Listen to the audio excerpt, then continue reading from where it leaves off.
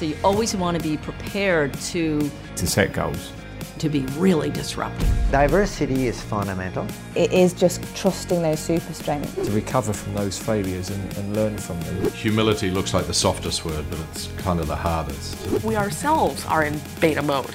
Life goes on. Sporting Edge, inside the mind of champions.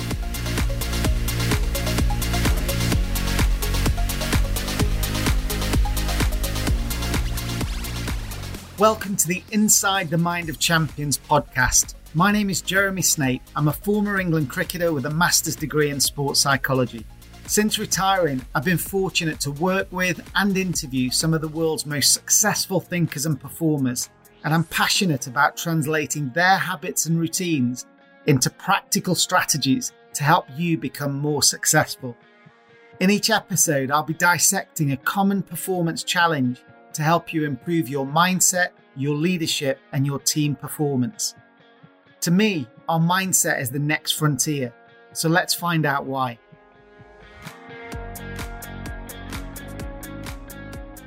Hello and welcome to this week's episode of Inside the Mind of Champions. Thanks so much for passing by and clicking play, and I really hope that you're going to enjoy today's show because it's a fascinating insight into a pivotal part of business strategy at the moment: purpose and sustainability. While many organisations are talking a good game, today's guest is leading the way in delivering a good game. This is the recording from one of Sporting Edge's recent online community events for our membership. This is where our members come together as part of our subscription offer, and it's full of entrepreneurs and execs around the world that use our content to inject some fresh thinking into their meetings and personal development. They have access to our digital toolkit of video insights from all the leading thinkers and performers from around the world, and also to these interactive events. So you can find out more at sportingedge.com. So my special guest is Fiona Morgan, who's the Chief Purpose Officer at SailGP. She had a really sporty upbringing as an elite tennis star in Scotland, and then trained academically and professionally as a lawyer. She's had a brilliant corporate career with jobs with Westfield, SAP and Team Sky Cycling, as well as Sky Broadcasting as well. She's the mastermind of SailGP's Action League, and this is an incredible balanced scorecard, if you like, for not only winning on the water, but also delivering some incredible projects off it. And this sport is like the Formula One of sailing. It's those massive catamarans that fly around the harbours, and we see some brilliant tactics around places like Chicago and San Francisco. Fiona's had a stellar career and has been shortlisted for a number of sustainability awards for her career as well. So she's a trailblazer, and I'm sure you're going to be fascinated about how Fiona and her SailGP team are changing the focus from the normal win at all costs model to winning so that many people benefit. So let's dive straight into the event as Fiona describes her hectic few months as I caught her between the end of one race season and the start of another. SailGP, we say we're the most exciting and fastest racing on water, and we operate our business that way. So we've ended a season. So we ended season 3 and we've started season 4. So we had 3 weeks in between when you obviously need to get all your data, do your reporting, get the boats ready. We've announced a new team. So we have 10 teams now in the league. We have a German team, and Sebastian Vettel is an investor in that. So it's been quite exciting bringing Formula One, like you said, into sailing and looking at the potential of that. And then we're off. We're off in season 4. We're already, into LA in 2 weeks. So it's been busy. It's definitely hectic working in a startup, very different to what I've done before. Got to be very dynamic, and there's a lot of pace involved. Sounds great. So let's zoom back in the timeline to your sort of earlier years growing up. Were you always fascinated by sport? Were you sort of into sport from an early age?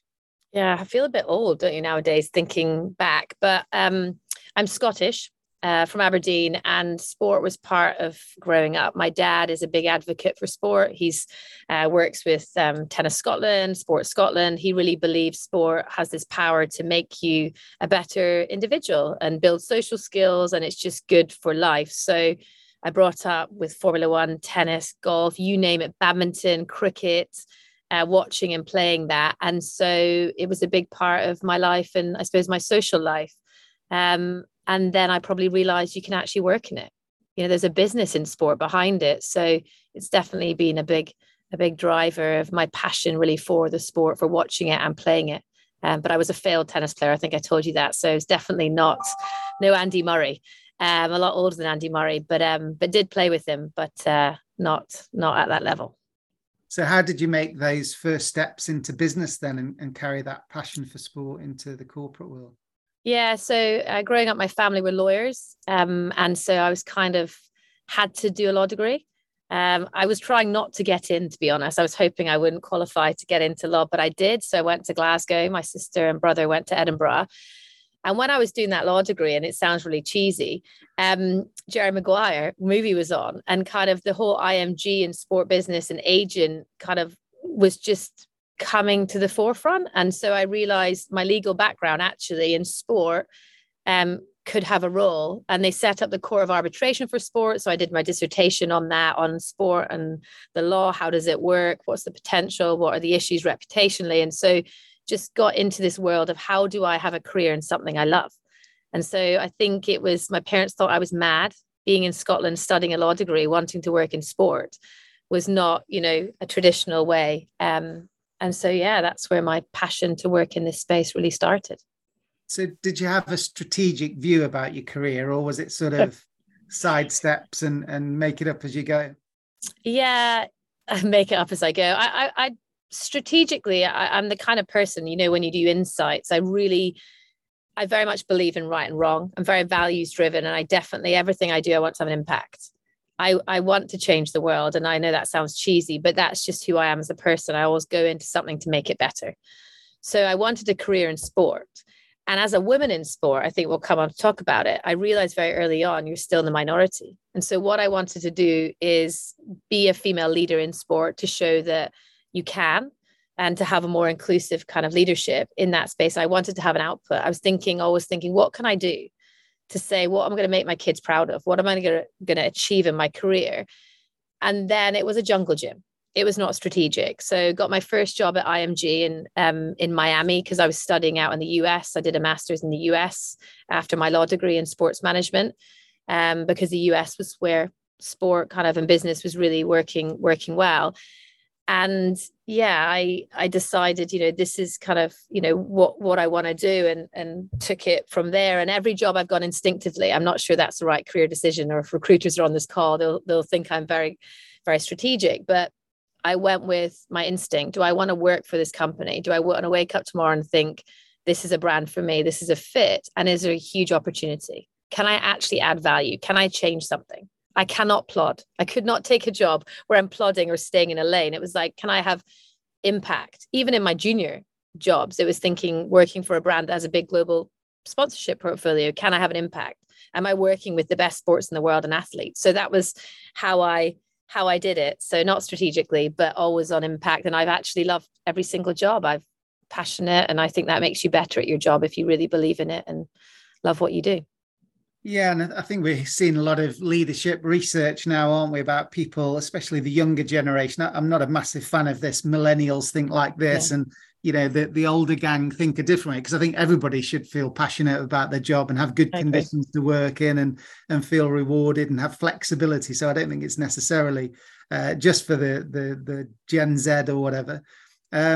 But did you get a sense then that you'd got to drive through some adversity as a female working in that male dominated environment? How did you keep your tenacity and your confidence when times got tough? I think it's my Scottish grit, to be honest. And again, the kind of person I am, I love challenges. So when someone says there's not a lot of women in sport, I say, right, here we go. I'm going to prove that women have value in sport and can, be leaders. So I think that drove me harder. And actually, I do hate talking about this, but it's really important because I am a mentor to about 10 young women in sport, and I'm on the Sports Pro Media New Era program. And actually, it's still a problem. People think it's not, but it's still a problem. I still have worked in very male environments. I've worked in Formula One. I work in cricket. I work in sailing. I've worked in tennis. And although we're making great progress, there's still a lot of cultural kind of issues.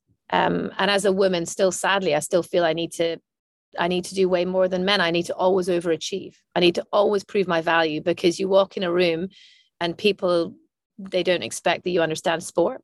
They don't expect that you're a leader.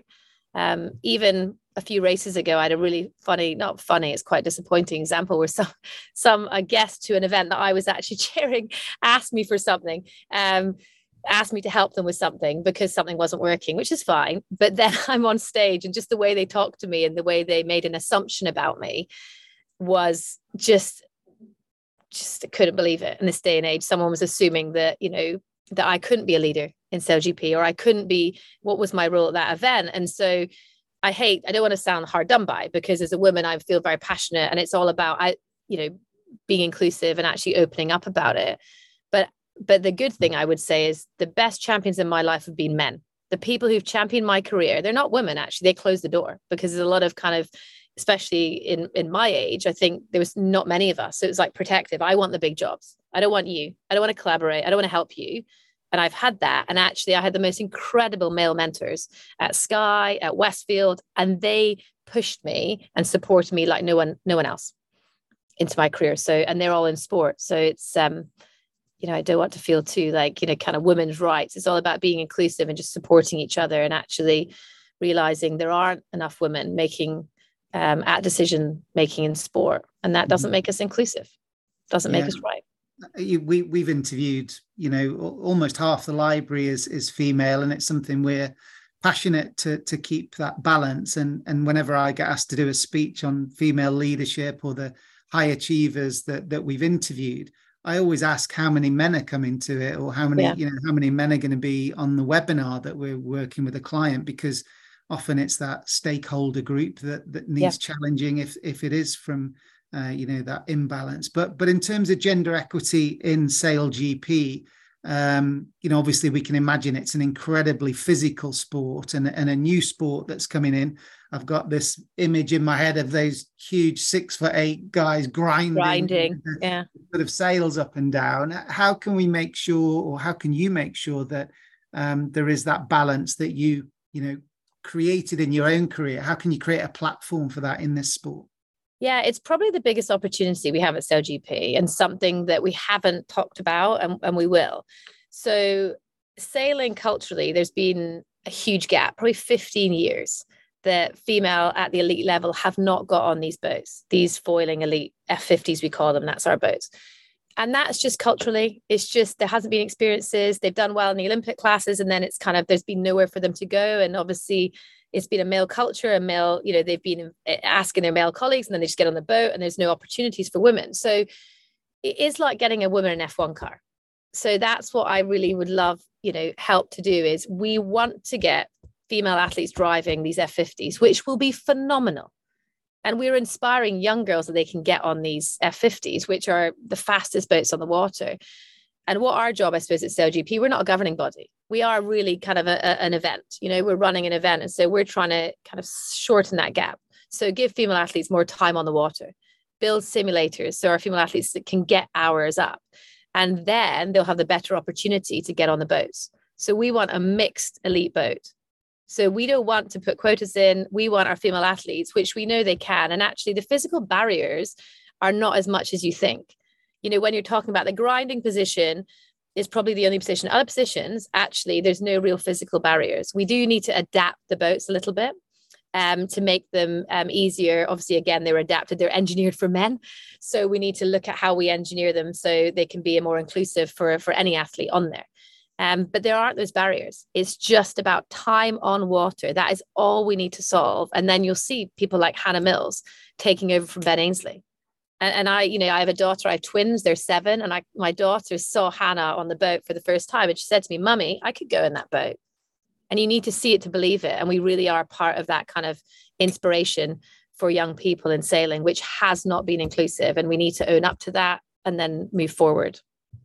Brilliant. Well, we can see your passion shining through, and I think your daughters have probably got a very bright future. But when you look back at some of the projects you've been involved with, I know at Sky you were sort of in the corporate and then moved over to Team Sky on the sort of cycling side. Yep. Can you tell us a little bit about some of those projects and what you're most proud of from that period? Yeah, probably the first moment was back in my first job. And I think I worked at IMG in the States, in near Miami, and I worked for tennis star Chris Everett. So imagine having Chris Everett as your first boss. That was tough. But I learned, she's an incredible female. And what she taught me was probably, you talk about women in leadership, I think she probably taught me a huge amount. I have to thank her for making me who I am. That kind of, bravery. Because as a tennis player, it's mental. You're on your own in the court. And what she taught me, I definitely need to thank her for that. But as part of working for her, I helped run her foundation, her charity. And so we raised money, and we actually ran our own women's and children hospital and a drug abuse foundation. And all the funding that we did went into that. And without us, there was nothing. And meeting the families and seeing the impact you can have through driving investment in sport was incredible. So that was a proud moment where I really saw this intersection of how sport can do things differently, how you can actually, change the world and do things with the power of sport. So that's a proud moment early on in my career, a long time ago. But probably going to Sky is where I really felt that all of my experience, my jungle gym, came together and really made me what I can achieve with a great team and a great brand behind it. So at Sky, my first job was running cycling. So the investment Sky was making was incredible. So you had Team Sky, the elite level, and then we had Sky Ride and British Cycling. So how do we make that all work together? How do we get return on investment for young people, for participation in cycling, and for the brand at Sky?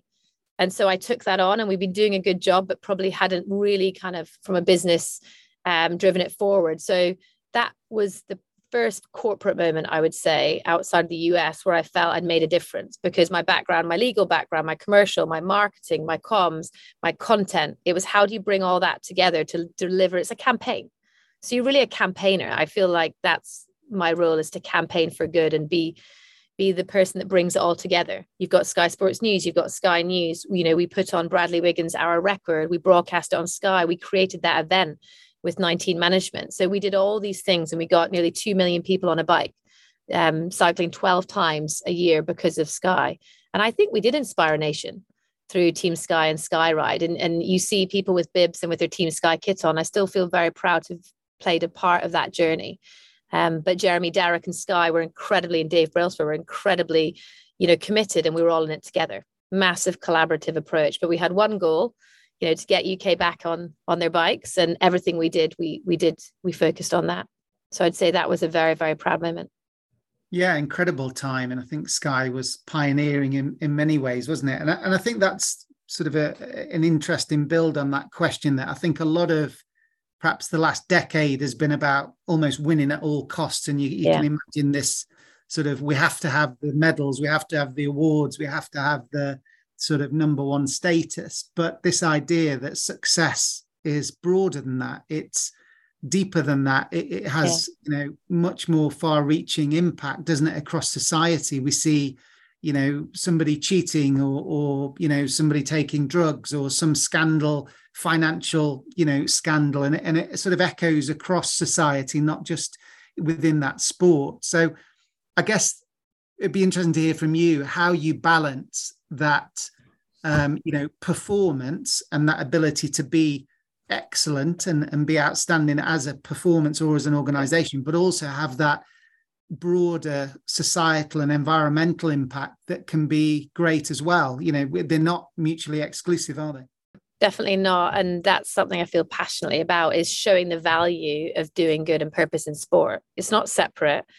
And I think business are probably redefining performance. You'll see executives in businesses, they get their bonuses based on carbon reduction, D&I, hitting their targets. And that's in probably I don't know if that's mainstream yet, probably in business, but it's getting there. So you can hear about that and you feel that momentum. Sport is not doing that. We're not redefining performance. We're all about medals. Most sports are like, how many sponsors do you have, what revenue you're bringing in, and who's winning the race, or what are the medals, and what cups are you winning, like you said. But actually your fans, your partners, your suppliers, your broadcasters, they want more from you, and they expect more from you. So for me, it was about redefining performance in sport. And that's the whole strategy, I would say, of sustainability here at SailGP. It's how do we redefine that conversation and look at things differently. And that's why we set up the Impact League, which is all about incentivizing good behavior. So we incentivize our teams here, our athletes, to be good. That could be how are they helping gender equity? How are they helping, like I talked about, our women's pathway? What are they doing in that? How are they driving innovation and sustainability? How are they reducing their carbon footprint? How are they using their voice to advocate for good? What are they eating? So that is all based on behavioral science, because you redefine performance, you have to incentivize good behavior. Something that I believe passionately about. And I do think businesses and sport need to understand that. I mean, we were just talking about, there's a lot of discussions about where sport race, who sponsors sport. And these discussions aren't going away. They're going to get bigger because fans really do require that. This new world we're in, where climate change is an issue. There is problems about DE&I and inclusivity. There's bigger problems in the world that sport really is a showcase for. Look at the World Cup, and we need to take that in, take responsibility for it and use it for good. Don't worry about being criticized. Actually, what can we do to change the way we operate to help inform, educate, inspire our fans and push partners? I mean, we can influence lots of stakeholders through sport. Yeah, it's great. And I think we've seen that first level, haven't we, where consumers might just almost vote with their credit cards to say we're not going to buy that product anymore because we don't believe in the ethics of that particular company, and a share price might drop after a scandal. And I think now what you're talking about is that funding that sits behind sport. It's almost that slightly more opaque layer to say, well, all these big corporate brands on the sponsors board at a big tournament, actually, the fans might be saying, well, we don't agree with that, whether it's gambling or the sort of high carbon businesses or whatever it might be. That's the kind of choice that we might see coming through. But I love that parallel performance chart that you've got with the Impact League, where yes, you're the fastest boat, that's great, but this is the ranking for the social and environmental impact that you've made as well. So I've got a video that I can share from your most recent activity. So I'll just, this is a video that talks about the Impact League, as Fiona was just talking about. At SailGP, competition on the water is only half the story. The Impact League is a first of its kind in sport. A competition running alongside the racing that tracks the positive actions the teams make to reduce their carbon footprint and help inclusivity in sailing. This season, we're getting even bigger. We're supercharging the Impact League in Season 4, rewarding teams for bigger, bolder, more impactful initiatives. Teams now have more time for standout activations that leave a lasting impact and will be scored just 4 times per season, with scoring being conducted by a star panel of industry experts, youth campaigners, and purpose-driven sports stars, culminating in the Impact League champion being crowned alongside the season champion, with the prize money going to the team's purpose partner to drive impact together. We believe in the power of sport for good.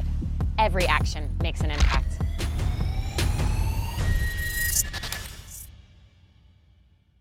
Great video. And I'd love to hear how, I think the Aussies won the last race season, didn't they? But who were the best behaved from a purpose and sustainability? Who got top billing for that?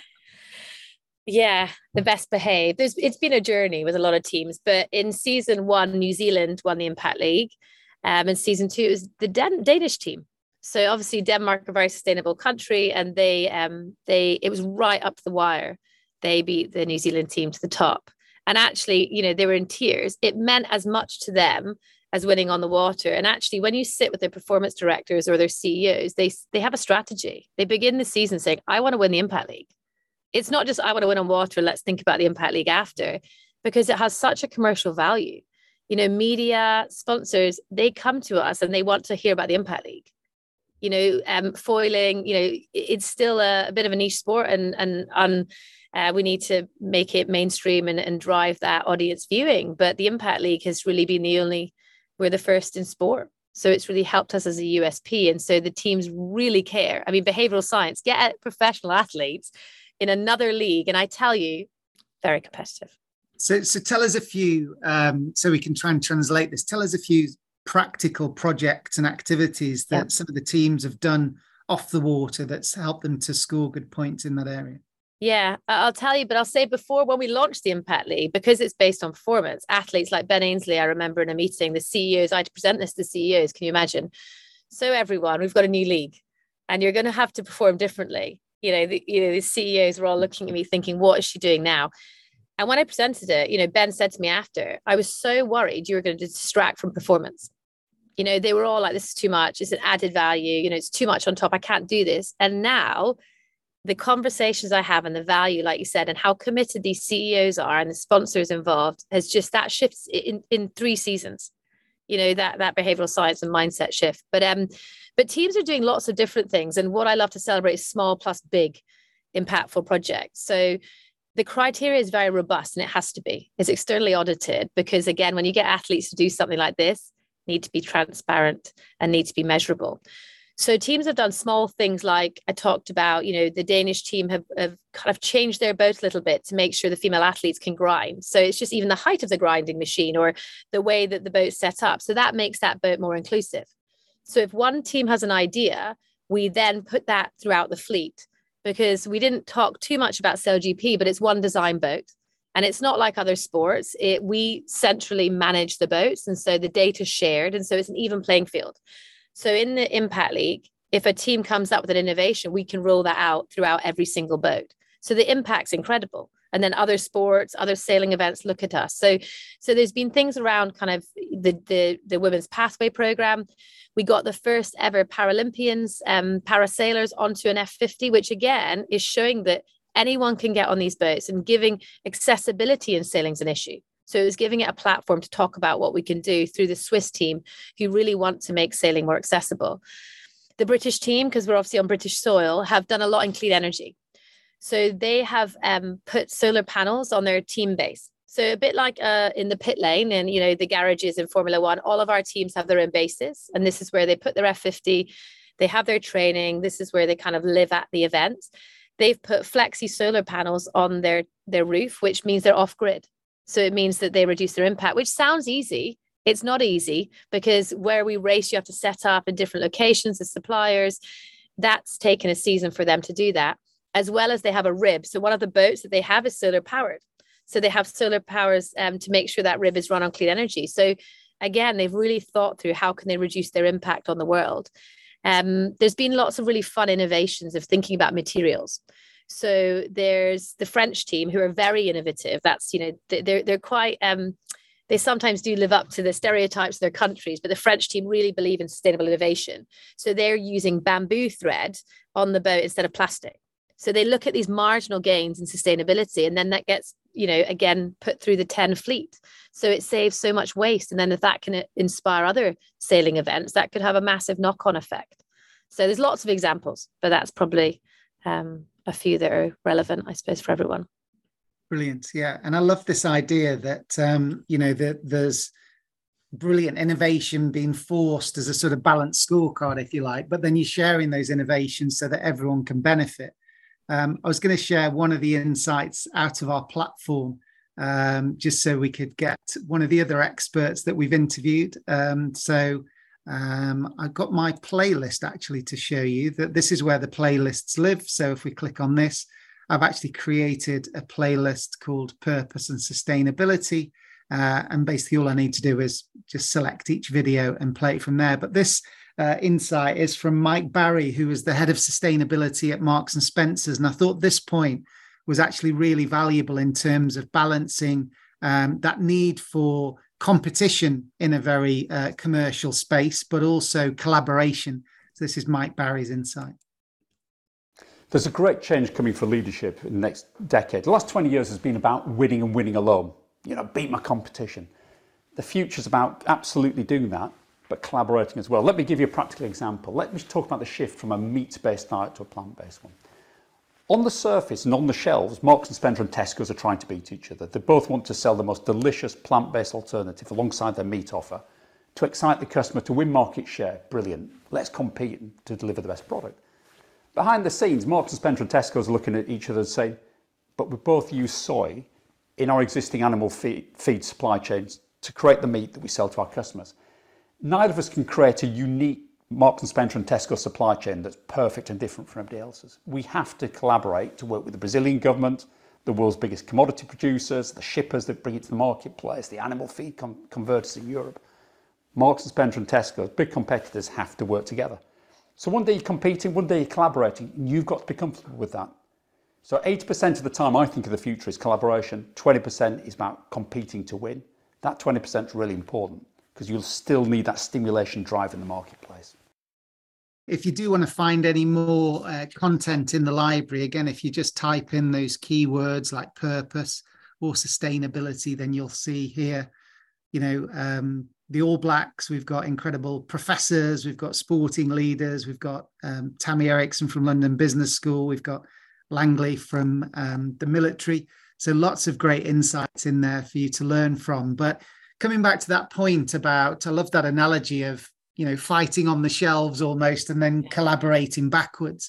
What are you doing as an organization to connect and learn from maybe other sports, or what can you share into sailing to make that have a bigger impact rather than it just be, this is our new product, this is our new competition, we need to stand out and keep all the good ideas to ourselves? I'm a big believer in collaboration, 100%. And I think sports, what we worry about is partners, the commercial reality of like everyone's fighting for sponsorship and race venues. But me and my team, I think sustainability cuts through that competitivism because sports sustainability is a small world and we all talk and we share learnings.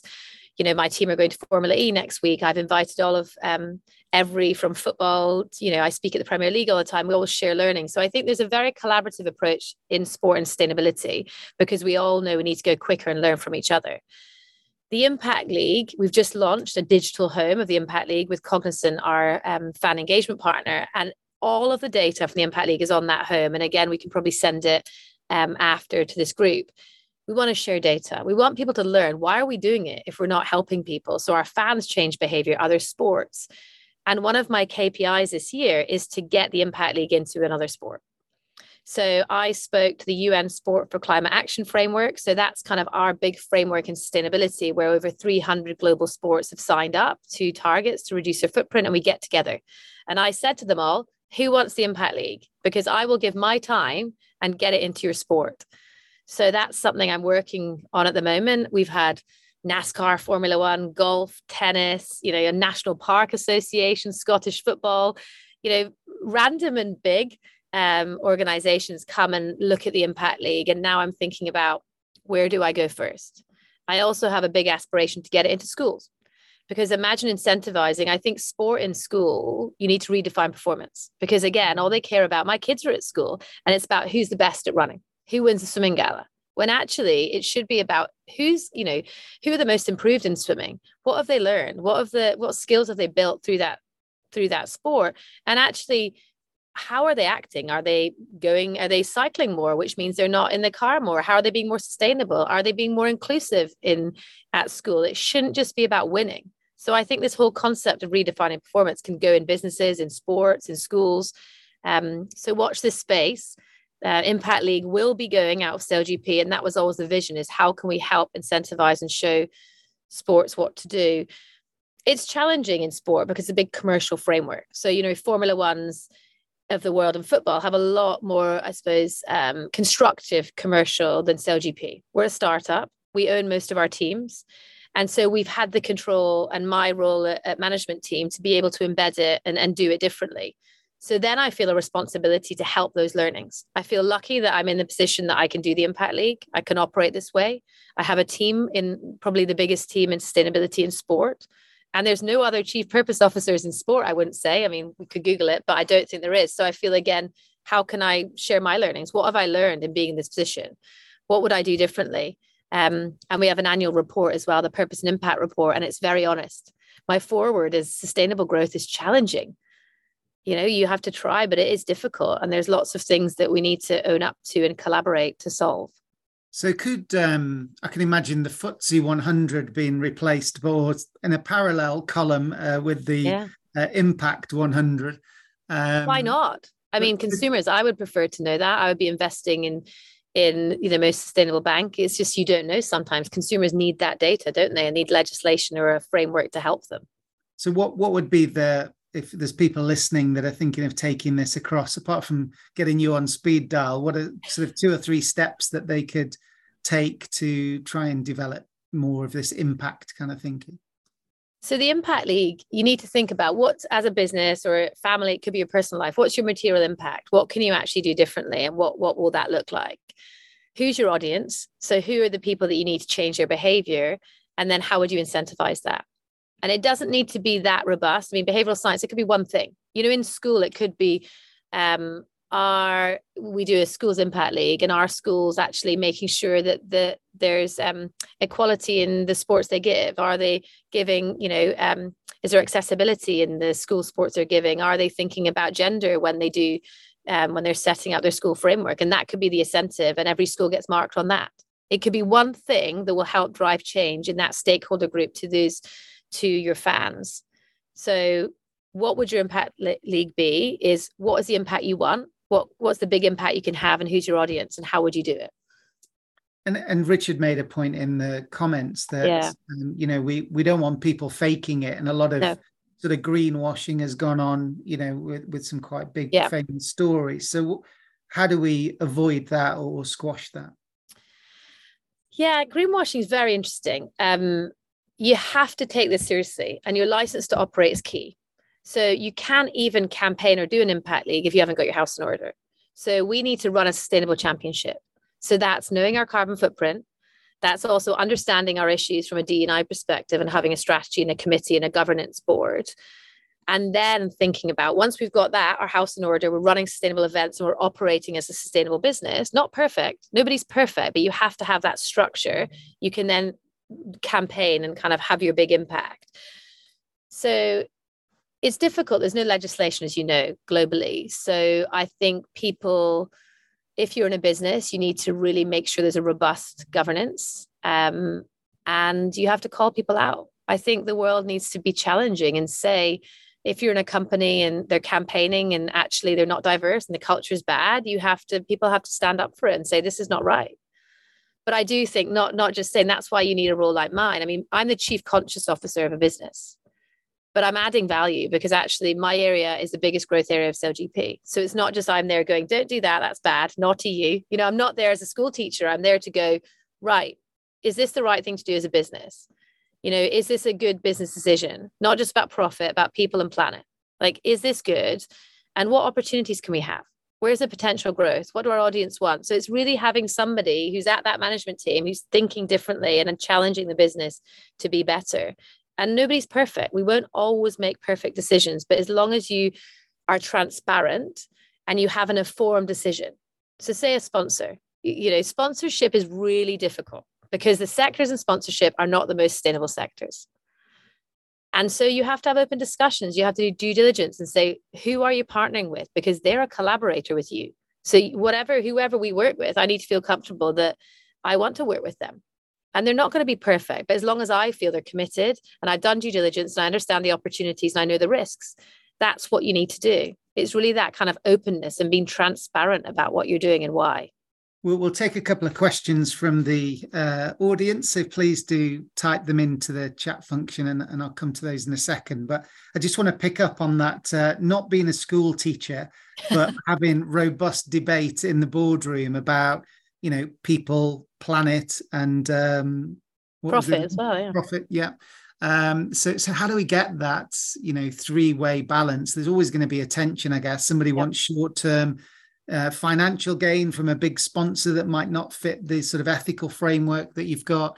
It may be something that's all good, but maybe has a slightly negative impact on the planet or the people. It's not as inclusive as you might like it to be. So what's your approach to handling those discussions? Because I'm sure all of these things come from great awareness, but also sort of understanding different perspectives and compromising. So what's your approach to getting these decisions across in the boardroom? Yeah, I think when I started, I did a bit of I did lots of education at SailGP and to the management team about the bigger picture, climate change, D&I, like what make sure people do understand the bigger issues here at play and how that affects us as a business. We're a brand.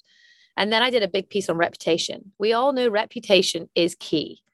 And if you don't understand reputation, how quickly it can be taken away, that is hard to have these discussions. So I think at management team, you're the custodian of the reputation, which is a commercial growth of your business. And so for me, I have a whole framework of due diligence, which I do, and it kind of comes up with a score. So we look at Better Planet, Better Sport, Better Planet. Better Sport is about D&I and sailing and our strategy and what we're trying to do. Better Planet is about clean energy, climate action. What are we doing in environmental space? And I score where we race, I score sponsors. And then the score comes out and it says potential opportunities, potential risks. So we put that into the discussion. So say you're a sponsor is X amount of money for a global deal. This is the purpose score. And then we have a debate. And we talk about the implication if you make that on reputation, because there's a value to losing reputation too. You might lose a pipeline of £50 million of sponsors because you make one short-term decision. So again, I think it's just having that debate and having that data and that kind of due diligence is what's important. And I guess you've got to be courageous, because if you make a stand, if you stand for something, yeah, you have to live and breathe it. Then you will attract people who follow that. And if it is this holistic benefit to society and the environment, then who doesn't want to be part of that? And I guess that's got much more commercial upside in the future than it's perhaps had in the past. But and one point is staff, actually, people. There's such a war for talent, isn't there? And everyone in business must feel that. Your people are your organization. I feel massively responsible for the people we bring into SailGP. Over 80% of people come here for purpose, because they could go to any sport. Sailing, we're a startup. We're a bit risky. We're new. We're different. But they come here for a purpose. But that means they're coming here. If we make one bad decision, and Paul Pullman and a lot of people talking about this conscious, unquitting, people will quit because they don't believe that we're living and breathing our purpose and values. So you will attract great talent, and you will, because the people we have at SailGP are phenomenal, from the biggest sports in the world, and they want to work here, and their passion, their expertise is making us grow. But if we make one bad decision in that informed decision-making at management team, you want to work with that sponsor, we could lose a huge percentage of our workforce and our talent. And that's bad for business. So it's good and it's bad. So you have to live and breathe it. And I do believe it's how you act and show up, and the decisions you make are critical. That's stopping greenwashing, back to Richard's point. And any of your values or your mission statement or whatever it is that we broadcast, ultimately that's an attractive proposition, but it's a promise of an experience, isn't it? It's a promise of an environment.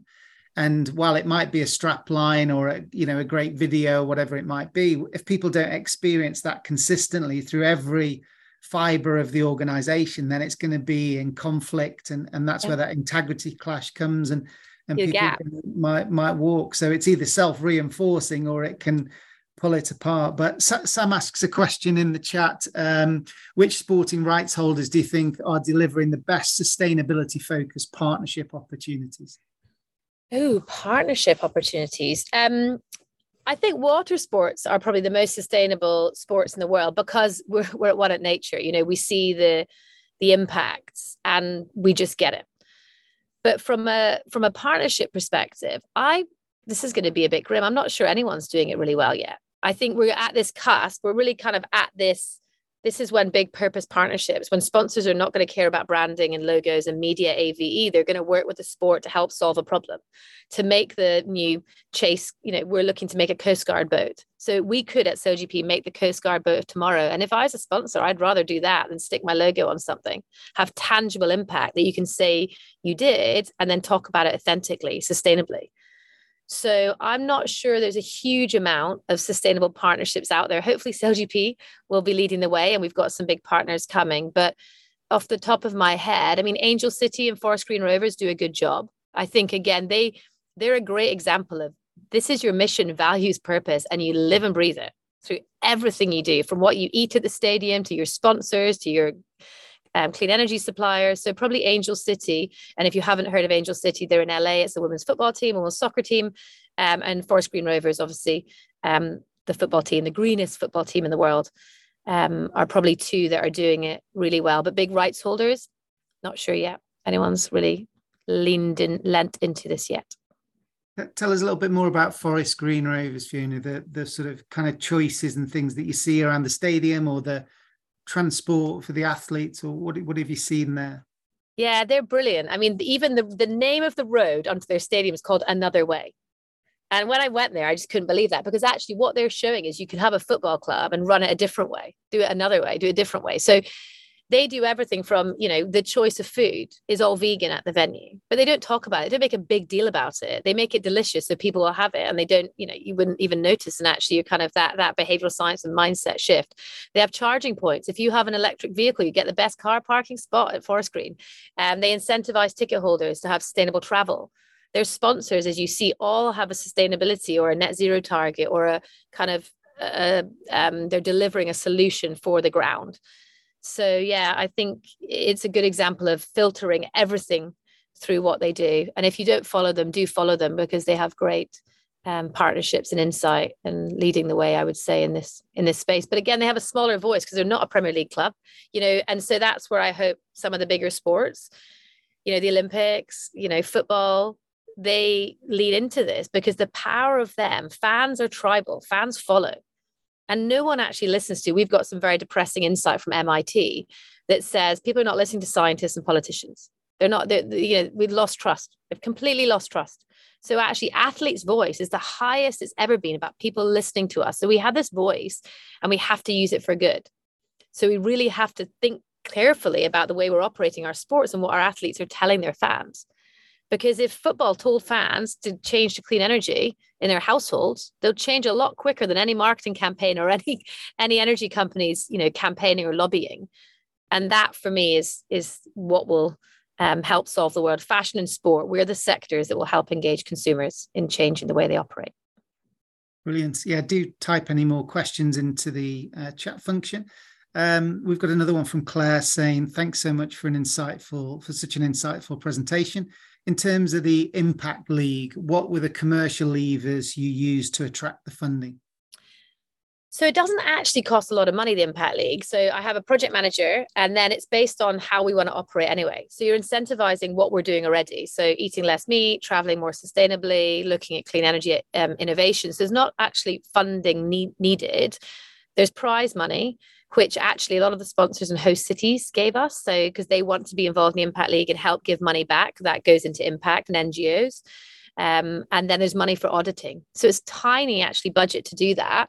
We are securing partners to help us kind of supercharge that. So there will be sponsors of the Impact League, and then they will help drive more money into impact.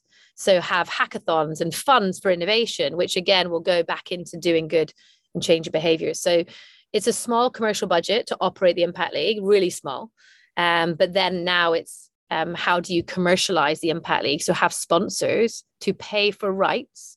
And we have sponsors who want to buy rights to the Impact League, not SailGP. They don't even want the sailing rights. They just want the Impact League. So we built this really, commercially driven product that people are attracted to because it's different and it's sustainable and it's got measurable impact. They can prove what they've done because of the investment. So it's copyrighted. It might be, but I'll share it because I want to collaborate. I'll share it. I would share it. But I mean, the concept, you don't just call it the Impact League. It's behavioral science. It's incentivizing good behavior. And if every sport in the world has an Impact League, I will die a proud lady. My kids hopefully will be proud of me. So They'll be sailing off into the sunset. So where do you see SailGP in, you're saying, is it 4 years it's been going? Where do you see it perhaps in 10 years' time? Yeah, it's interesting. We're doing a lot of this work at the moment is what is SailGP going to be in the future? I think sport is going to fundamentally change as a sector because unfortunately the world is changing and people won't be able to travel. Global events will not be able to go on like they are. And we've got our head in the sand. A lot of big global sports, have their head in the sand and pretending this won't happen, but we won't be able to travel like we are. Emissions are too high. So I think for SailGP, it's going to be adapting our format. I think logistically, we need to operate radically differently. We can't be flying 400 people around the world. We can't be relying on 400, staff to operate an event. We can't be having this big infrastructure in a city because that's got a footprint and a cost. I think we need to be leaner in the way we operate. We'll need to think about logistics. How do we get around the world? What's the most sustainable route? And we've got a big idea coming. So watch this space. And I think there will be, my biggest shift in sport is scope 3 emissions, or your emissions, obviously, your travel, your fan travel, your supply chain. So at the moment, every sport, when they go to an external venue, people want us to drive footfall. So if we go to, say, Cadiz in Spain, their biggest KPI for SailGP is to get 50,000 people to watch our race and travel into the city and drive tourism. That is going to have to change. So that, I think SailGP will be at the forefront of how do you add value to a city without tourism and carbon footprint of people coming into the city. So that, to me, is where sport's going to go. That's going to change. And we're going to have to get more efficient. We're going to have to grow more sustainably and radically change the way we operate. Yeah, that's brilliant. And I think I read somewhere that you'd got the referee or the umpire was, dialing in remotely from home and, scoring the race. So maybe that's something. Remote operations. Why not? They actually they're better being in our broadcast site in London. So we don't travel. Before Formula One, we did remote broadcast operations. Now we do remote umpiring, so our umpires are not at the race and they don't need to be because they're watching the footage and they're actually making a better decision. So it's all these things. It's how we need to operate differently as a sport. We need to reduce our footprint, be more efficient and just think differently. We've got to stop being stuck in the past of tradition. Tradition's great, but we need to go forward. So I really hope that you enjoyed this seat inside one of Sporting Edge's community events. And remember, you can join us for the next one at sportingedge.com. Just look out for our membership and digital toolkit. If this is a topic you're keen to learn more about, then I would definitely encourage you to follow Fiona on LinkedIn and also look out for the updates on SailGP's social media accounts. They have some brilliant content. And that's the reason we've opened up this content for the podcast. So we're really keen to spread these positive messages of how pioneering businesses are making purpose and sustainability core to their approach. So please do pick up the share link at the end of listening and share the show and tag me in as well as some of your network. It'd be great to see you extending the reach. And do drop me a note if you want to talk about how your business could develop a psychological edge or develop its leaders. We're supporting many of the world's leading brands at Sporting Edge, and you can contact me via hello@sportingedge.com. So I hope you have fair weather and plain sailing until we meet next time. Good luck. Thanks for listening to this episode of Inside the Mind of Champions. Connect with Jeremy's LinkedIn, Twitter and Instagram links in today's show notes to receive the latest insights from his work. If you'd like to get access to Sporting Edge's digital library or book Jeremy for a conference speech or webinar, then please visit www.sportingedge.com or email hello@sportingedge.com.